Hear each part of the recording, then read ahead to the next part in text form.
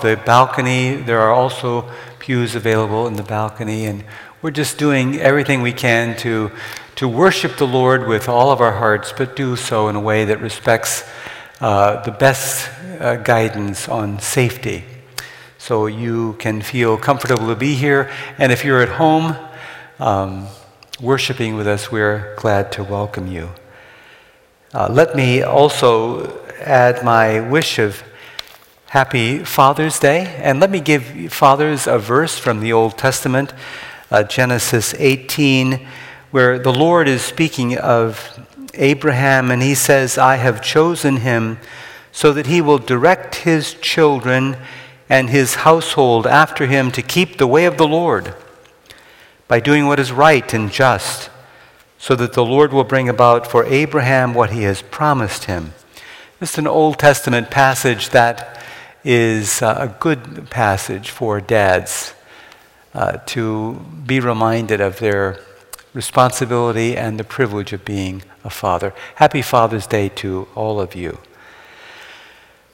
The passage this morning the sermon is titled "Chosen to Serve Christ." And the passage is in Mark 3, and we'll be looking at that passage in just a moment together. Let me begin by saying that people have different ideas about what it means to be a Christian, don't they? I mean, some people think of being a Christian as a fire escape. You know, I'm going to get out of hell. They want Jesus in the future, but don't want to be bothered with his requirements or his direction now. They want Jesus as Savior, but not as Lord. Others think that being a Christian is sort of a type of civic concern. You know, we're committed to changing society and making things better, social concern, and churches become centers of social concern. Now, social concern is a good thing, but it doesn't make one a Christian. For others, being a Christian is just a name. That is, the sentence, "I am a Christian," means nothing more than I'm not a Buddhist, and I'm not a Jew, and I'm not Islamic. I'm a Christian. That's true in many countries in Europe. It's true in Germany, where we spent several years.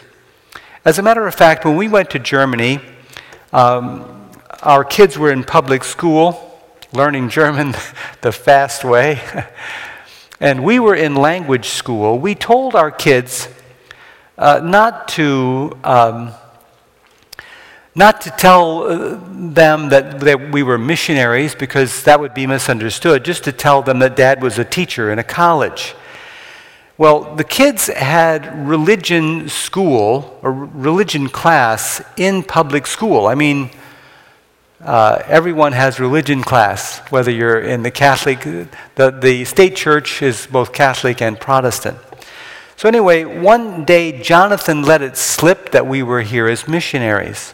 So the religion teacher called me at home, and she asked why we had come to Germany as missionaries. She said, because we're already all Christians.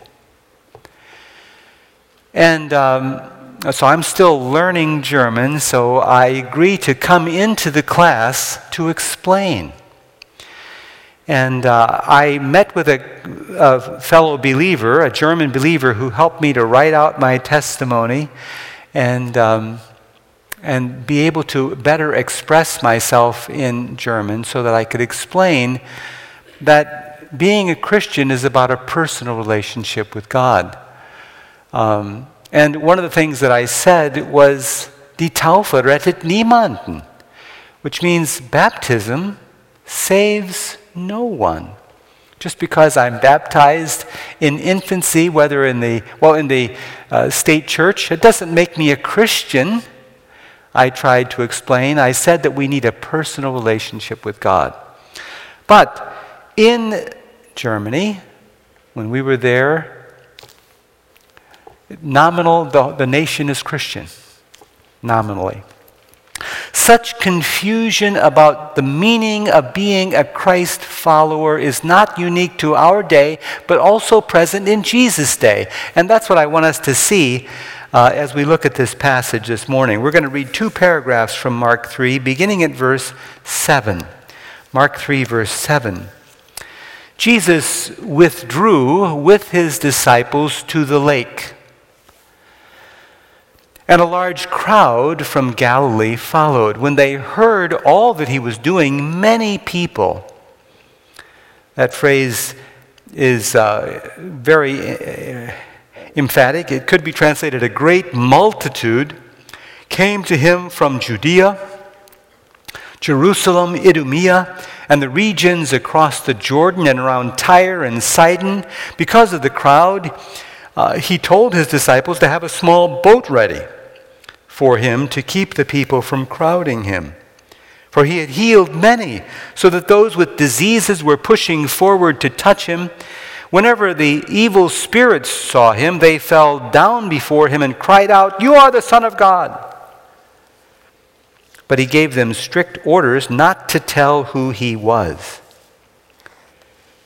Verse 13, Jesus went up on a mountainside and called to him those he wanted, and they came to him. He appointed 12, designating them apostles, that they might be with him, and that he might send them out to preach and to have authority to drive out demons. These were the 12 he appointed: Simon, to whom he gave the name Peter; James, son of Zebedee, and his brother John, to whom he gave the name Boanerges, which means sons of thunder; Andrew, Philip, Bartholomew, Matthew, Thomas, James, son of Alphaeus, Thaddeus, Simon the Zealot, and Judas Iscariot, who betrayed him. Let me just offer a word of prayer. Father, guide us as we explore these lines from Mark's gospel. I pray that you would speak to each of us and give to each of us an open heart, we pray. Amen.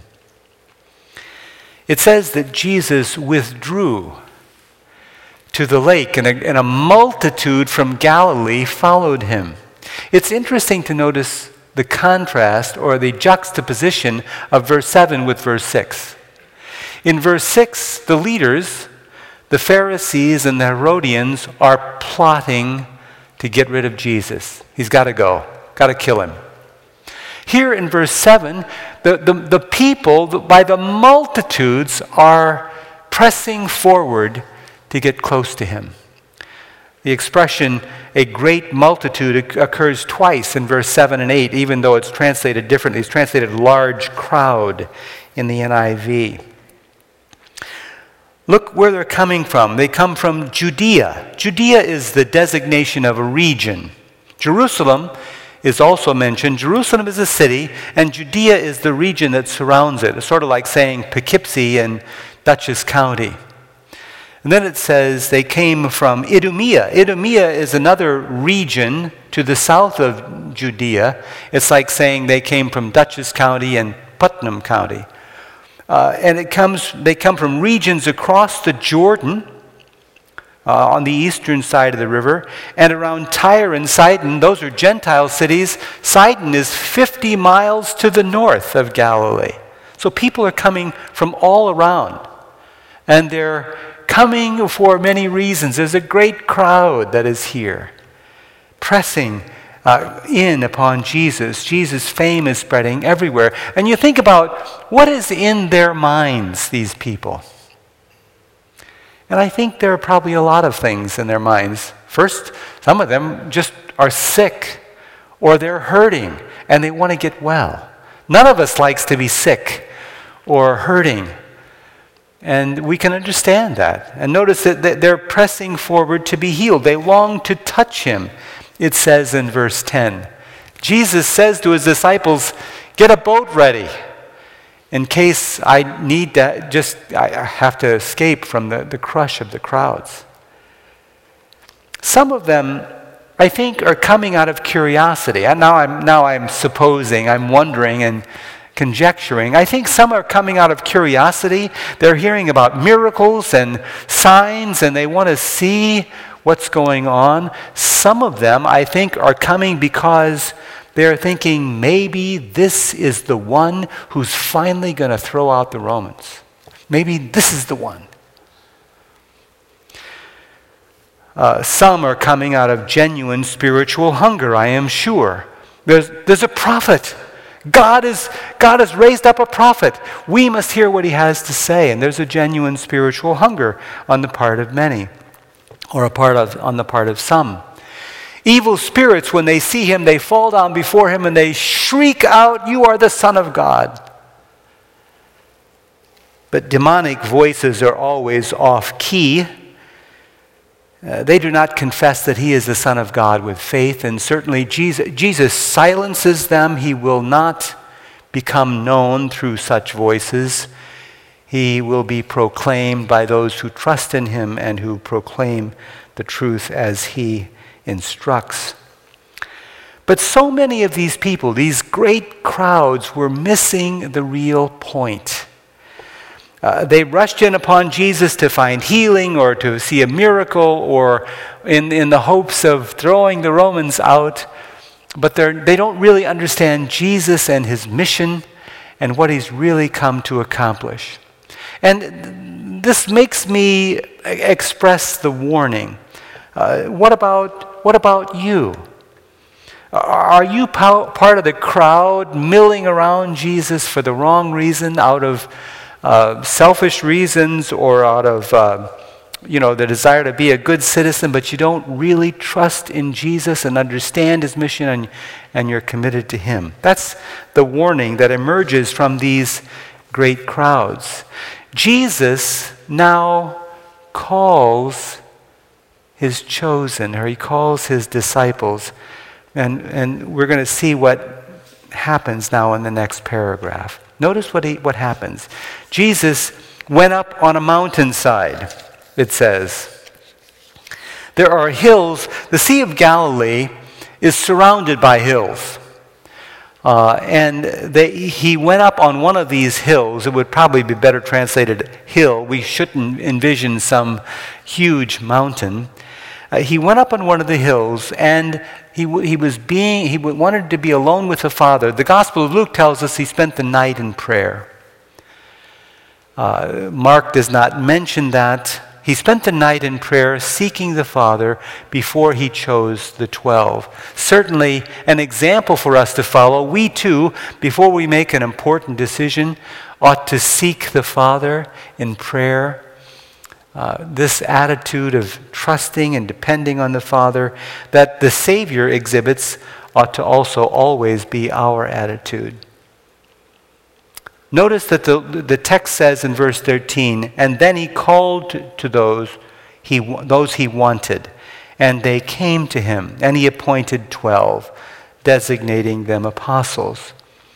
So the Lord called them and appointed them. And so we ought to note Christ's initiative here. He called them. He chose them.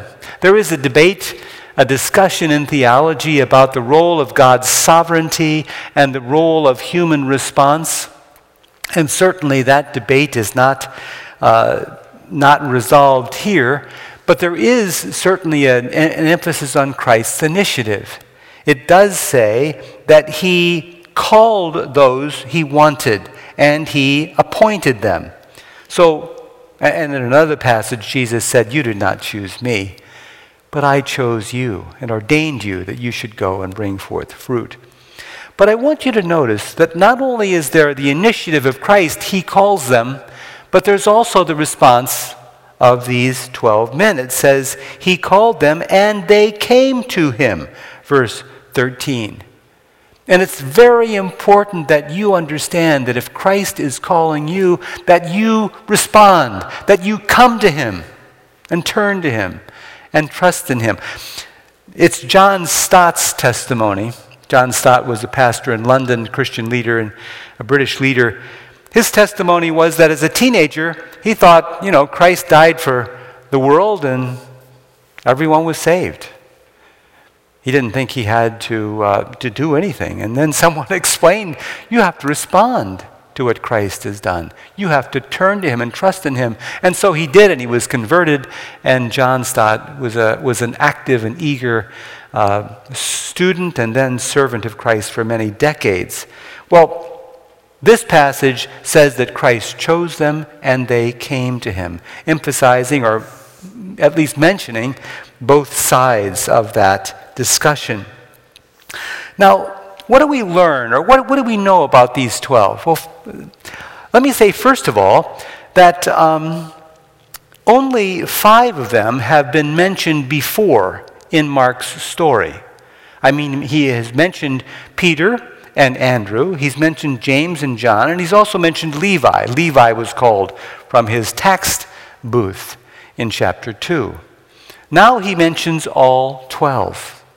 And the others we know less about. Certainly from Mark's gospel, we know little about the others. We learn some things about some of them, but many of them we do not know much about. But we do know some things, and we can see it in this passage, and I think it's important to say it. First of all, they were common people. They were common men. I mean, fishermen. One of them is a tax collector. Common people. They were common people, and that's encouraging to us. It means that Christ chooses and can use common people like you and me. I mean, these guys didn't have PhDs in Hebrew Bible. They were not trained rabbis. They were common people. And furthermore, we know that they loved Jesus. I mean, they were responding to his message, and they were teachable. They were willing to be identified with him, and they were teachable. And that is the kind of person that Christ uses. A person who's just a common man or a common woman whom he chooses, willing to be identified with him and ready to be taught by him. And you can think of so many people who are just common people that God really uses. One of the people I think of in that category is a guy by the name of Bus Heisler. Bus Heisler was in my home church in Collinsville, Illinois. Bus was not an educated man. He could not, preach or teach in Sunday school. But Bus had a great gift of friendliness and the warmest smile east of the Mississippi. And Bus used his gifts of friendliness to welcome people to church for decades. For decades. The first person you saw, the first hand you shook back in the days when we shook hands was Bus Heisler. Welcome, Gary. Good to see you this morning. Give you a bulletin and welcome you to church. He had a wonderful gift of just making people feel welcome. And Bus Heisler, just a common man who God really used for decades in that post. First person you see as you walk into the church. This last week I read an article about Juneteenth, the celebration of, Friday, the 19th, the celebration of the day the Union General came to the slaves in Texas and informed them of the Emancipation Proclamation that they were free. I read an article about that and those people this last week. The article reminded us that proclamation was an answer to centuries of prayer. The article talked about the African American slaves in the South and how they were meeting secretly off near the river or off in a field. They were having church alone. They had their own prayers and their own songs, and their own preachers were reminded of those preachers who were teaching those African slaves to trust in Jesus, to hold on to Jesus, that Jesus was the Savior. Those men were they were not educated. They were given no education, but there they were, common people, teaching Jesus, pointing these other fellow slaves to trust in Jesus, and that's the kind of person that God uses. Common people, people like you and me. That's one of the things we should see as we look at this passage. Another thing we should see is that Jesus brings people who are very different together. One of the 12 that's listed here, he's called Levi in chapter 2, he's called Matthew in this list, was a tax collector. And that means that he was a collaborator with Rome. The Romans had invaded, they were in control, Caesar ruled the world, and tax collectors were collaborating with Rome. They were betraying their own country and collaborating with the invaders. Matthew was one of them. Another one that's listed, he's listed in verse 18, is Simon the Zealot. You notice that? He's called Simon the Zealot. The Zealots were a group of Jewish people who were hiding their swords and biding their time. They were the opposite of collaborators. They were extreme patriots. We're going to get rid of these Romans. We're going to drive them out of our country. So here's Simon, a zealot, extreme patriot. Here's Matthew, a collaborator with Rome. Political division that could scarcely be sharper. Now, there is no political division in our country, is there? We have never lived in a time where there was more political division than now. I know Christians who just don't look at Facebook anymore, or they take several days off because they can't stand to see some of the things that their friends, their fellow believers, might post online on Facebook. The division in our country is strong, and the division between believers on political and social questions, on a particular leader or particular issues, is very strong indeed. In this passage, Matthew left his tax booth, and Simon left his sword, and both of them followed Jesus. Something more important than political differences or social issues was here. The kingdom of God was coming into this world, and they were focused on Jesus and his kingdom. And the Lord Jesus does that very same thing today. Setting aside different opinions on social questions or particular leaders, we must focus on Jesus and allow him to unite us. He brings together educated and uneducated, rich and poor. He brings together male and female, black, white, and brown. He brings us all together and makes us one in his kingdom. That we see in this passage, and that's important for us to see that. There's one more thing that we should see in this passage, and that Christ has a plan for these disciples, and the plan he had for them is a plan he has for us also. The immediate plan, notice what it says in verse 13. Actually, it's verse 14. He appointed 12, designating them apostles, that they might be with him, and that he might send them out to preach. So there's a twofold purpose here, that they might be with him, and that he might send them out to preach. Now, of course, the apostles are unique. We're not apostles, but we can look at those lines and apply them to ourselves and think about what they mean for us as well. Think about, he appointed them to be with him. The crowds could not be with him all the time. He chose these 12 to be with him. And I want you to think about the fact that being with Christ is hard. It's hard because of who we are and who he is. He is God, God become man. He is holiness in flesh, and we are filled with darkness. And as we follow these men, as they're following Jesus through the gospel, we see how hard it was for them. They would have arguments about which of them was the greatest, or which would be the most important in the kingdom. And again, they had to be confronted and corrected and changed. It's hard to be in the presence of Jesus, in the presence of holiness and righteousness.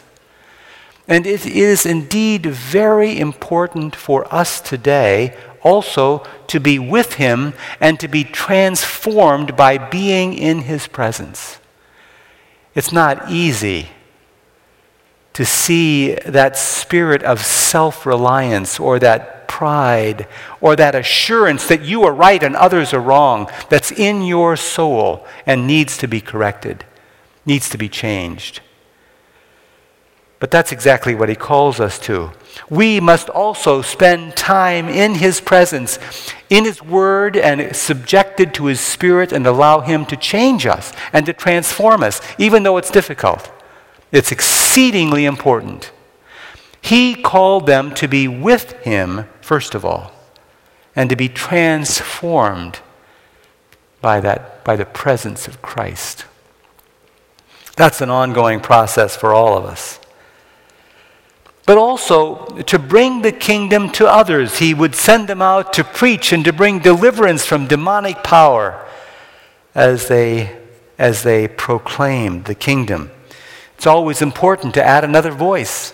The Lord Jesus had been preaching, and he was going to send them out, we'll see later on, 2 by 2, to also proclaim the good news.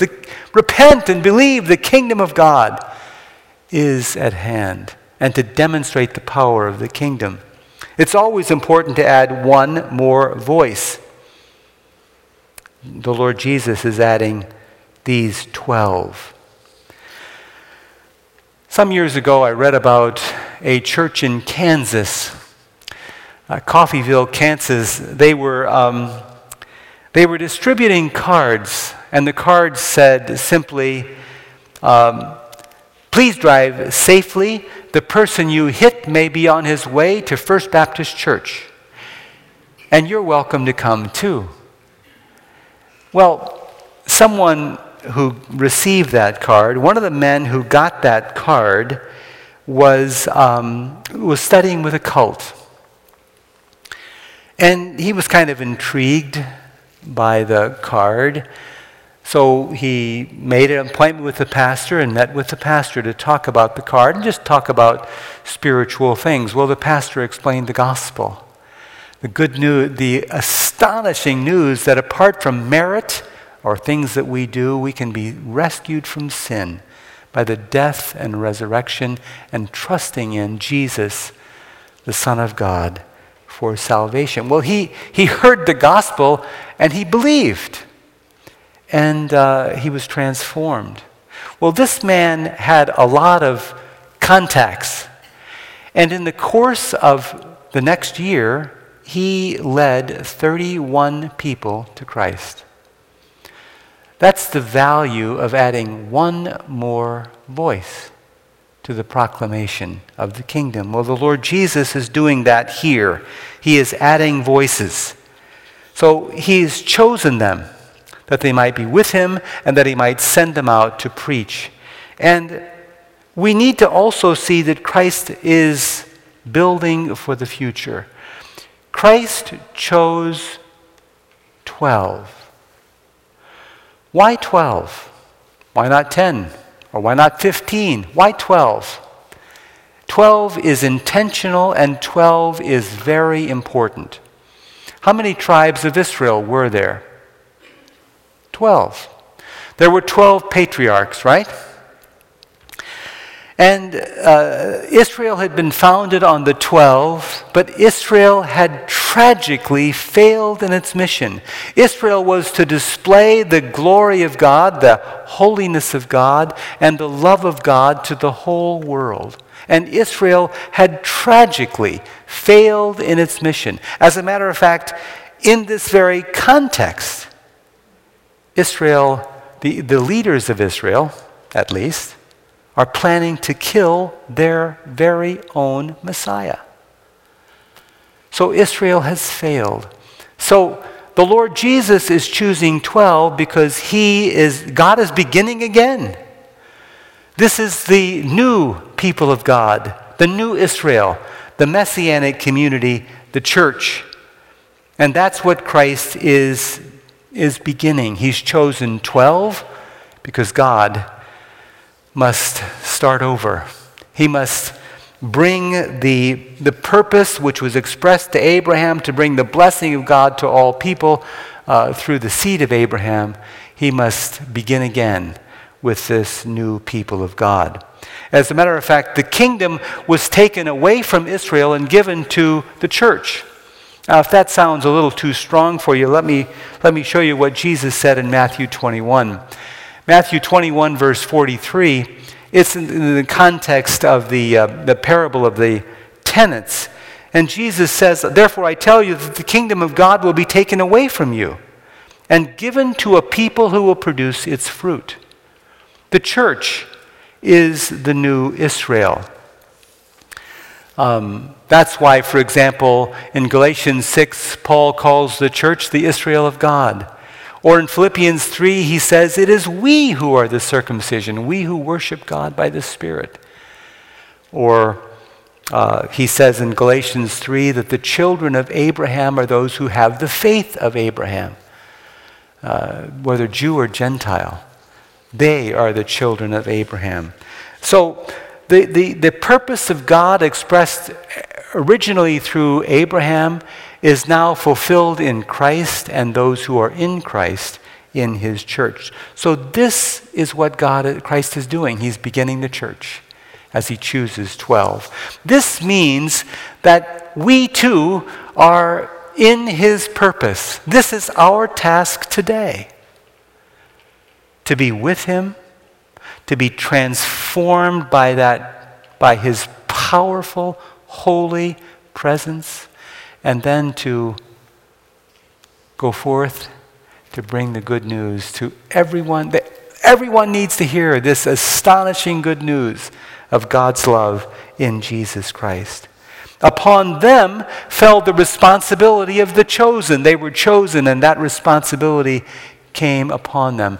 And upon us also falls the responsibility of the chosen. If you are a Christian, you have been chosen. The Bible says, even as he chose us in him before the creation of the world, that we should be holy and blameless before him. He chose you before you were born. He chose you before your parents were born. He chose you before the earth was created. You are known and loved by God. If you belong to Christ, you are his. You have been chosen and you have responded. You've responded to the call of faith. And so we are privileged to be those transformed by his presence and sent out for his mission. You know, there's no room for just people hanging on. Nominal Christians or fire escape Christians, I'm just here because I want to escape hell. That's not what it is. That's not what we're taught in this passage. Christ has chosen us to know him and to continue his mission. That is our privilege and that is our responsibility. Upon us falls the responsibility of the chosen. Let's bow together in prayer. Lord, we thank you for your grace to us. When we think of your purpose, of your power, of your mercy, we are astonished. We thank you, Lord, for your work in choosing these men and using them, even though they were really ignorant. Common people, you chose them and you used them. And Lord, it is our burning desire to be faithful to you, to be transformed by your Spirit and by your word, and to be faithful in bringing Jesus and your love and your glory and your goodness to others. Lord, bless this church, we pray. May it be a lighthouse that shines and grows and expands for the glory of God in this town, in this region, in the Hudson Valley, we pray. Amen.